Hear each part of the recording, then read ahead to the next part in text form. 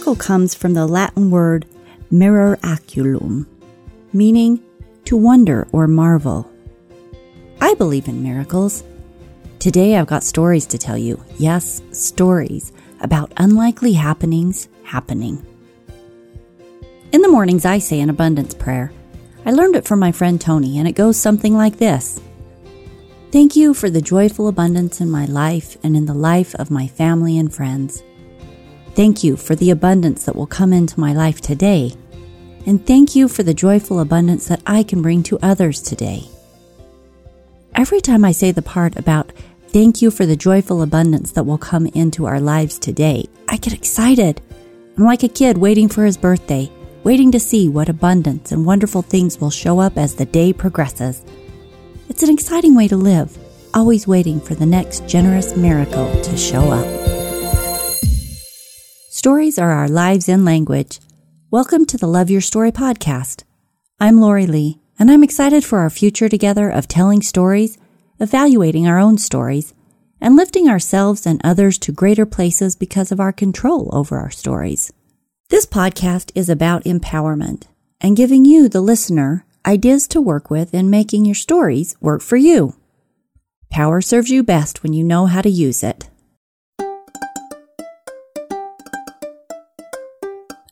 Last week was our second leadership episode, where we talked about how to use the archetypes of the hero's journey as a strategy tool for getting your team headed into their next adventure of accomplishment.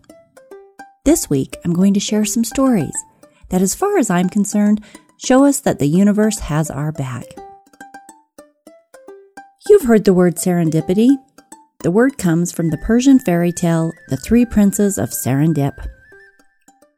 It is the phenomenon of finding valuable and agreeable things not sought for. I once had an acquaintance suggest that another way to think of serendipity is that it is a phenomenon of finding valuable or agreeable things in a way not before envisioned. In other words, things work out as they should, but more often than not as you thought they would. There is a space of allowing there. Miracles go beyond serendipity. We often beg for miracles, search for miracles, or manifest miracles by our faith. Christ said before he did any miracle, "Be it unto you according to your faith." I find that fascinating. So according to this, I might draw the conclusion that first one must believe before miracles occur. Do you believe God can do miracles? Do you believe you can create miracles because you believe strongly in a course of action? That belief in God, in ourselves, in the power of universal law and power being willing to bend for our good, despite our current limited understanding, seems to be crucial toward the manifestation of a miracle. But often, with things of a serendipitous nature, it simply appears that the universe is looking out for us with little thought from ourselves. In 2004, I started a project collecting serendipity stories. Everyone has them, if they pay attention, but there are many who do not pay attention. I figured if I collected serendipity stories and shared them, that we would all become more aware of how there are forces in the universe, angels, God, that truly have our back. These moments of magic are not distributed according to religion or region, color or culture, gender or gentry. They are across-the-board human experiences, and they are crazy cool. I want to share a few, because I believe in miracles, and I believe in serendipity. And I still believe that if we share these stories, we will all become more aware of the wonderful miracles that go on around all of us every day.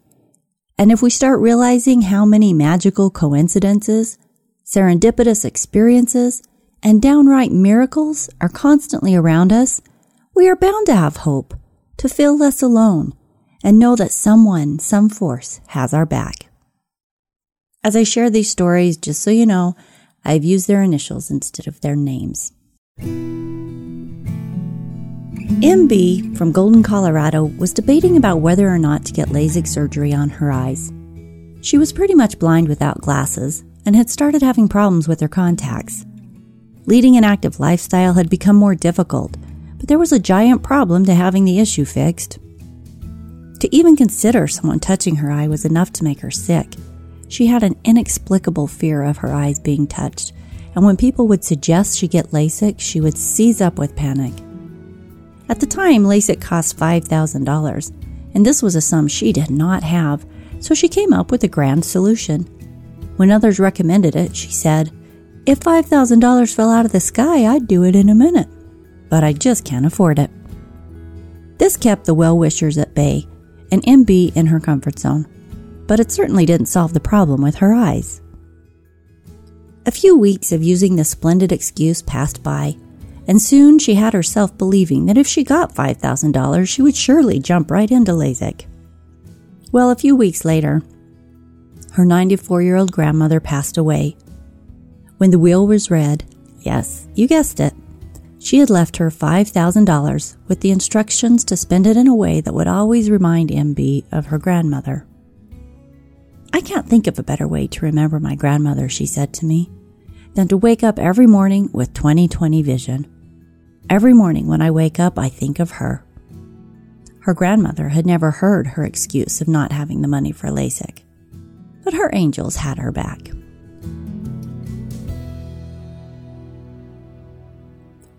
LH lost her watch. She kept thinking about getting another one, but she put it off and put it off. For months she had been watchless, but it never seemed like the right time, and it just became something that needed to be done. One day, she and her friends were hiking in the eastern Sierras. They struggled up a 2,000-foot climb, and tired and hungry, they found a spot to pitch their tents near a chain of high mountain lakes. It was a difficult approach, and the area was not highly used. The second night in camp, after a nice dinner and tantalizing scattering of ghost stories, LH put on her headlamp and headed out into the woods for a bathroom break. As she rounded the bend, her headlamp caught a glimmer that startled her, especially after the ghost stories. She started to turn and head back to the campfire, but instead thought better of it and braved the unknown, turning back to the large boulder. Perched on top, she found a beautiful watch sitting there, unharmed by the elements. She looked at it in wonder, picked it up, and of course at the trailhead the next morning she looked for any postings put up for a lost watch. Nothing had been posted.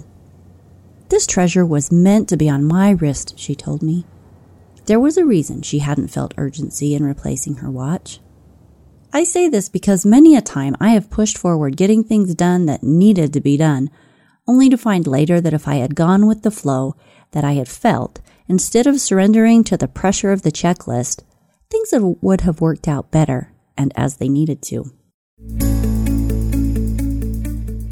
CL in Salt Lake City, Utah, was starting her own fishing skirt company. She and her husband were bone fishing in Poca-Payala in Yucatan in Mexico, the place where the inspiration for the Maccabee skirt was actually received.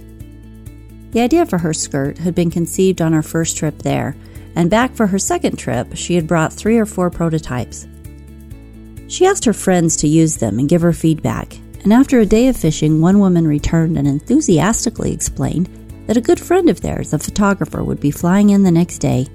She felt he might be persuaded to take some photos of the new product. While everyone else, CL included, was planning to leave early the next morning, there was little hope that this fabulous idea would come together. But as it turned out, the photographer got in early, CL and her friends got out late, and this professional photographer was willing and able to bless CL with what became some of her favorite product photos. Quote, "I was just amazed at my good fortune," she said.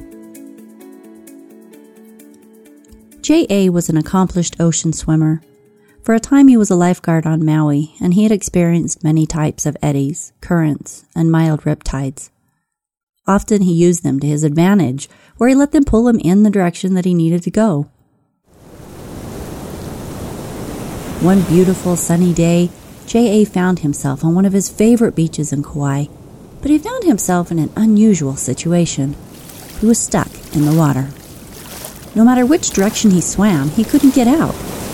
The water wasn't pulling him out very quickly, but even with the aid of flippers, he was unable to break free of the water's control.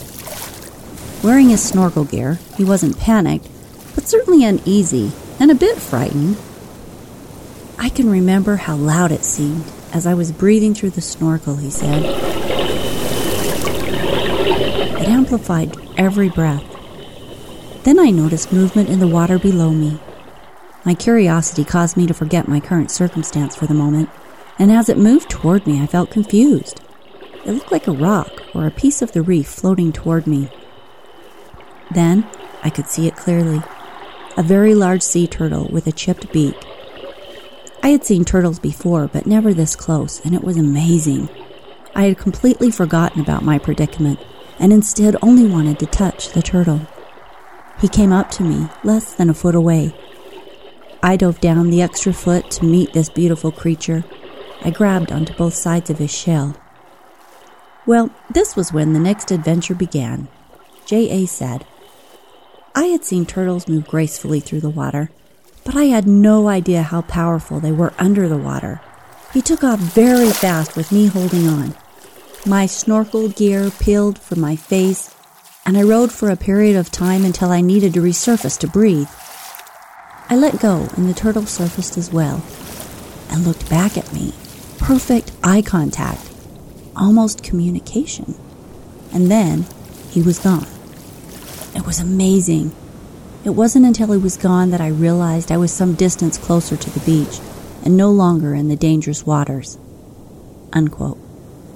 He swam safely to the beach. It was one of the most sacred experiences of his life. There are more of these stories, lots more. Your mom, your sister, your brother, your neighbor, they all have them. One time a girl told me how she'd run out of money and had to live in a trailer. She found $5,000 that had been hidden in the stove at some point by an unknown party, just wrapped up underneath the burner. Another gal was trying to save money to go to Puerto Rico, but was falling terribly short of what she needed, until she realized that she had a certain type of mushroom growing on her land that had begun to grow abundantly. She found she could sell them and came up with just the right amount of money she needed for her trip. After I got my contract for my first book, Wild Weekends in Utah, a multi-sport adventure guidebook, I was preparing to head out on months of weekend adventures. To be honest, I knew my way around many places, but not all of the wonderful southern Utah canyons that were to be a big part of these adventures were familiar to me. I was willing to head out and figure out the lay of the land, but I also didn't know what I didn't know. There were a number of incredible adventures that were completely off my radar. I found this out when, serendipitously, I met Spence. Spence was an experienced Canyonlands adventurer, and he'd worked as an editor. Just when I needed him, he showed up. Together, we embarked on canoe trips, backpack trips, and canyoneering trips that he introduced me to. His advice and companionship, editing and ideas were exactly what I needed, exactly when I needed it. He was a miracle that showed up to play this crucial role, and then he moved out of my life. But his presence made the book significantly stronger. Other stories are told of events and circumstances aligning so someone ended up in their dream home or getting their dream job. Sometimes the miracles are big, sometimes the coincidences are small. But isn't it fascinating that so often we are blessed with just the thing we need right when we need it? Of course, this doesn't always happen. Sometimes the things we want most, we don't get at all, which just makes the unpredictability of the magic even more entertaining. What will show up today? Martha Beck, the revered life coach and columnist for Oprah magazine, talks about something similar in her book, Steering by Starlight. In her comments on how things unfold when people get started on the right path to living their best life, fulfilling their destiny, she says, quote, "Circumstances beyond your control will begin aligning as if to facilitate your actions. I've seen this so often it should no longer surprise me, but it always does. I have no explanation for the magical things I've seen happening as my clients begin making maps of their future lives." Unquote. Do you remember in episode 7 when I talked about the events that came together to propel me into the long-time dream of getting my master's degree? There is no question in my mind that it would have been nearly impossible for me to wrap my mind around making that happen had my friend Sandy not come into my life and showed me how to do it. Our paths and approaches are different, but had she not showed up in the way that she did, with the information that she did, I would never have stepped onto that path at the time I did. I look at it as a miracle, as if I were being guided down a path that was desired, but also meant to be. In hindsight, I can clearly see how my master's work on the personal narrative was key to all this work I'm doing with story. It was the foundation, and in a way, a legitimizer for me to do what I'm doing now. That is pretty amazing, and it makes me feel like I'm on the right path. And that is the reason why noticing the miracles and talking about the serendipity is good for the soul. Doggone it, suddenly we feel like there are forces supporting us, that we're not just here to make it happen or die trying. We aren't alone. When I was in the process of creating this podcast, I was starting from scratch. I had no idea what type of equipment I needed. I had no idea how to edit, how to launch, how to record. A series of declarations had led me to the path, and I was ready to walk it, but I had been working long hours for a couple of months and was hitting my head against a thick, heavy brick wall when it came to the technical side of the production. One day, the thought crossed my mind that I needed a partner.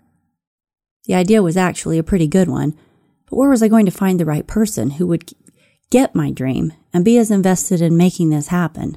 Someone that I would trust enough to let them in on the project? I dismissed it. But on a coaching call the next week, I ended up telling my coach about the idea. "I can hear it in your voice," she said. "It's going to happen. Declare it." By the time I got off the phone, I was excited about the idea.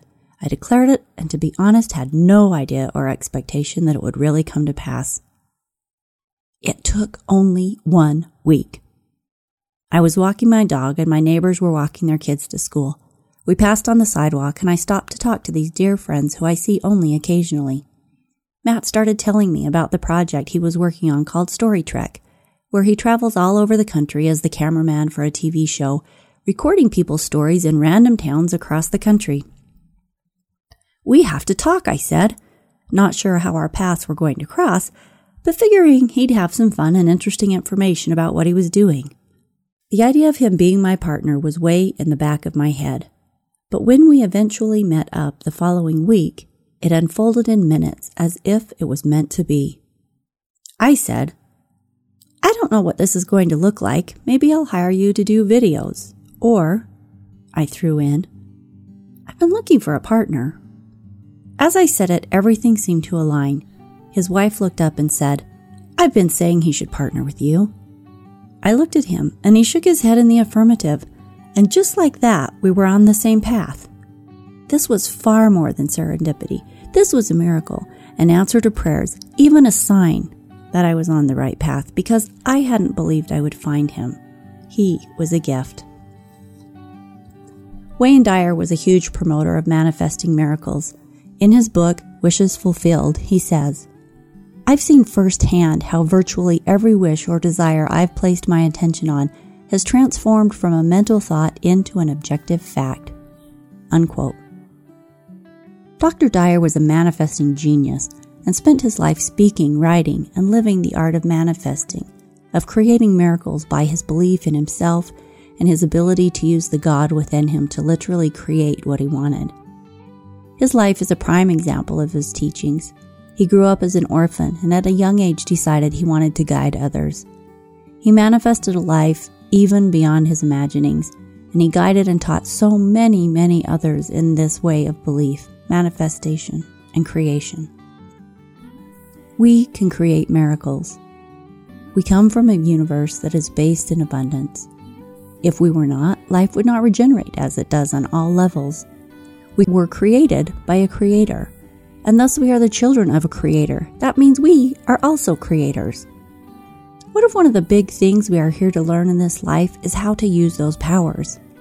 The power of belief is key to any act of creation. If you didn't believe that putting ingredients in a bowl, mixing them and baking them would create a cake, you would never embark on the mission to bake a cake in the first place. Belief is first, then comes action. In the case of serendipity, I believe those moments are just gifts, a kiss from God, a slight nudge in the right direction, or just a tiny hug to let you know that you're not alone in the universe. So here's a question for you. To what do you attribute serendipity? Go to www.loveyourstorypodcast.com and go to the Contact Us page and tell us your thoughts. While you're at it, if you have a story of miracles or serendipity, will you share with me? Your assignment for the week is to watch for your daily miracles and feel the arms of love around you. Start to pay attention to the universal support, to God at your back, to just the right thing at just the right time. Have a great time telling your stories this week, and if you know someone who would enjoy this podcast, please pass it on. We'll see you next Wednesday for the next episode of Love Your Story Podcast.